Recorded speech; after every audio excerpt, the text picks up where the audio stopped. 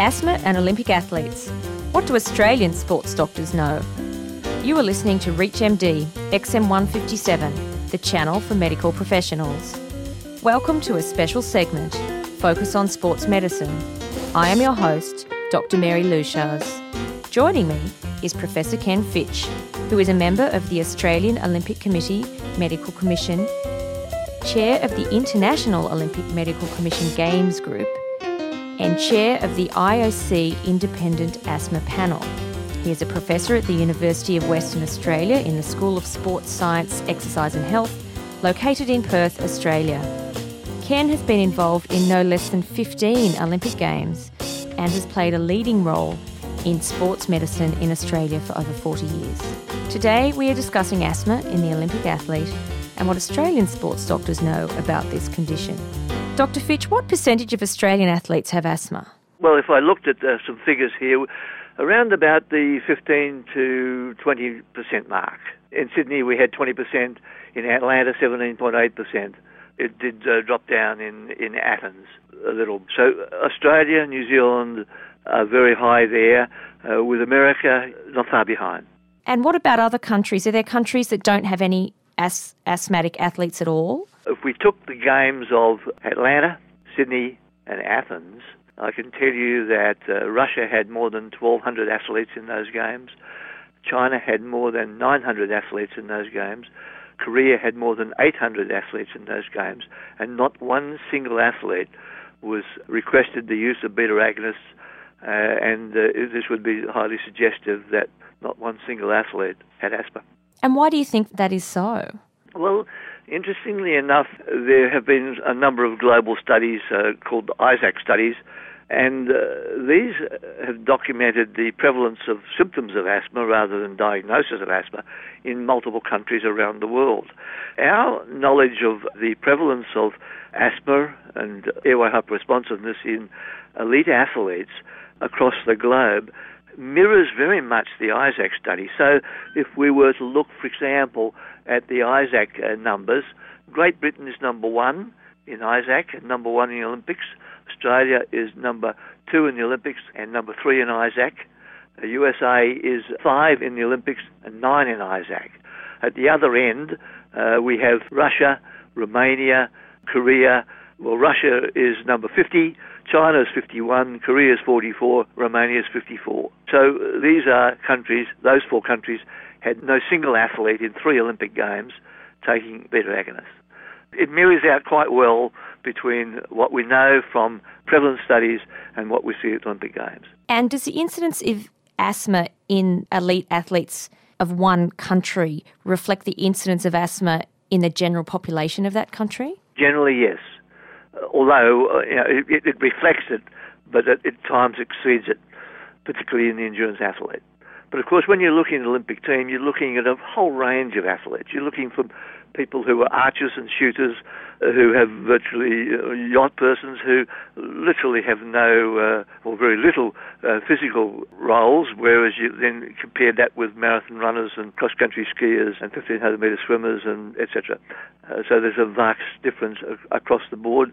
And, of course, we see that in the prevalence of use of beta-agonists across those sports. So, for example, weightlifting, boxing, judo, shooting, these sort of sports have very, very low incidence of asthma.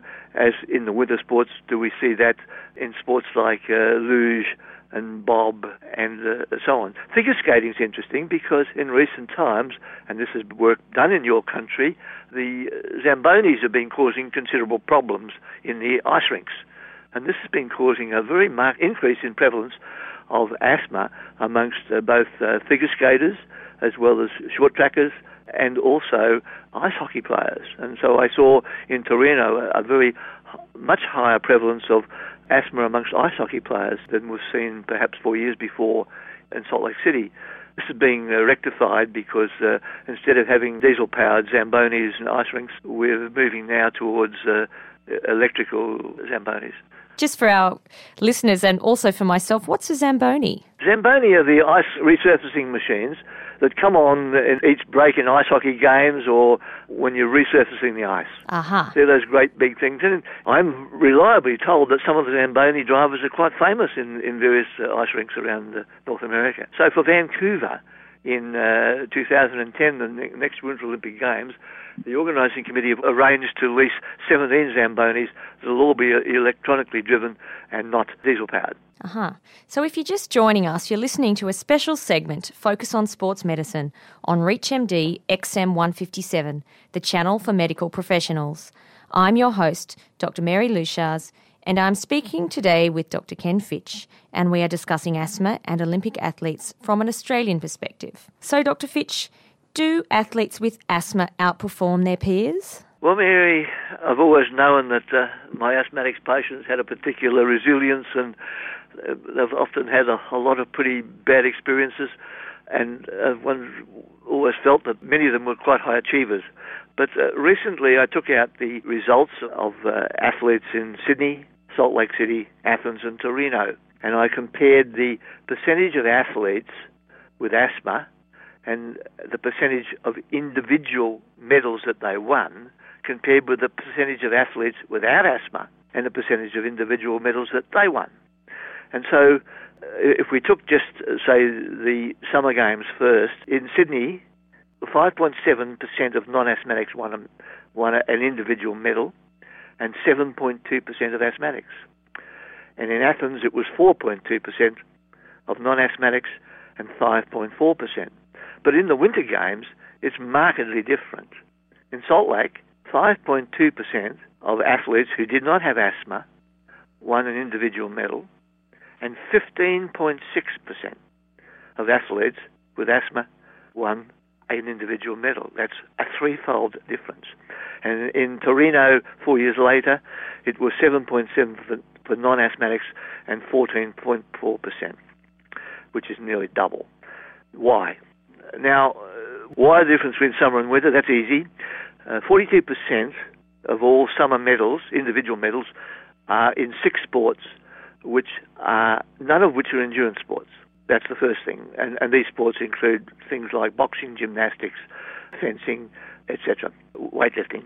And of course, the second thing is that the vast majority of sports, and therefore of medals, in the Winter Games are in endurance sports. So we've got the endurance sports of speed skating, cross-country skiing, Nordic combine, and of short track. Some of them is quite endurance, and also biathlon. So there are far more events for the endurance athlete. And of course, it's the endurance athlete, not the sprint athlete or the sedentary athlete, who is demonstrating a higher prevalence of asthma. Now, we don't believe that bitter agonists have any part to play in this. We've had tests in Sydney 2000 to distinguish between oral versus inhaled, so we know that, and every medalist gets tested, so we know for a fact that they have not been misusing beta agonists. But what we tend to believe, and we're seeing more and more of, is that the elite athlete is an elite athlete without asthma who then develops asthma as an elite athlete and goes on to even greater success.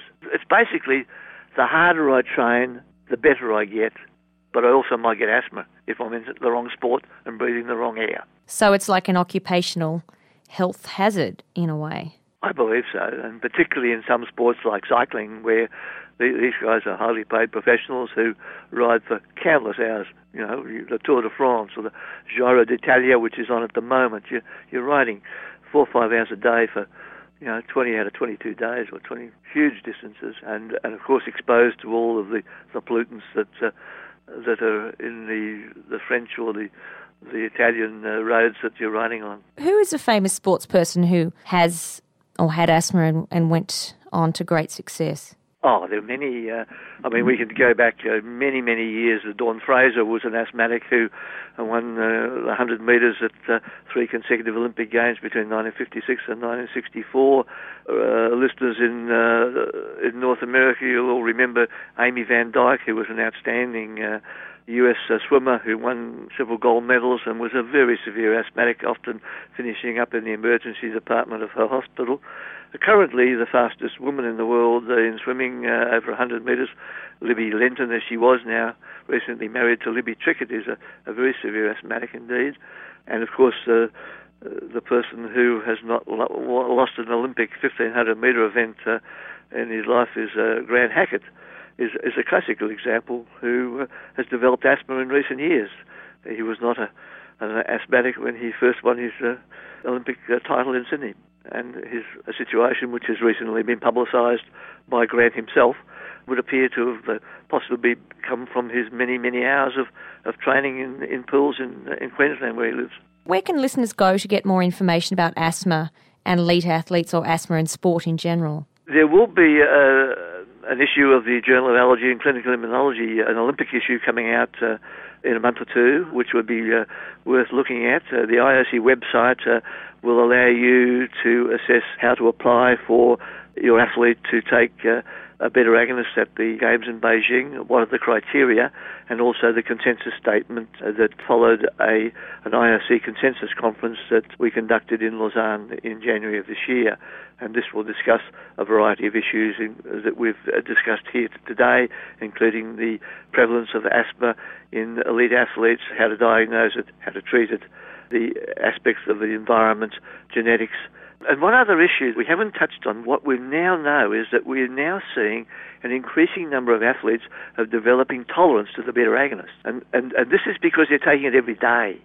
And they need to take it every day because they train daily or twice daily. What do you think the solution to this is? Is there a solution? Well, we haven't come to a solution, but we're now warning the asthmatics that and their doctors that they really need to look at can they reduce the use of the inhaled beta agonist, and it doesn't seem to matter whether it's a short-acting beta agonist or a long-acting beta agonist.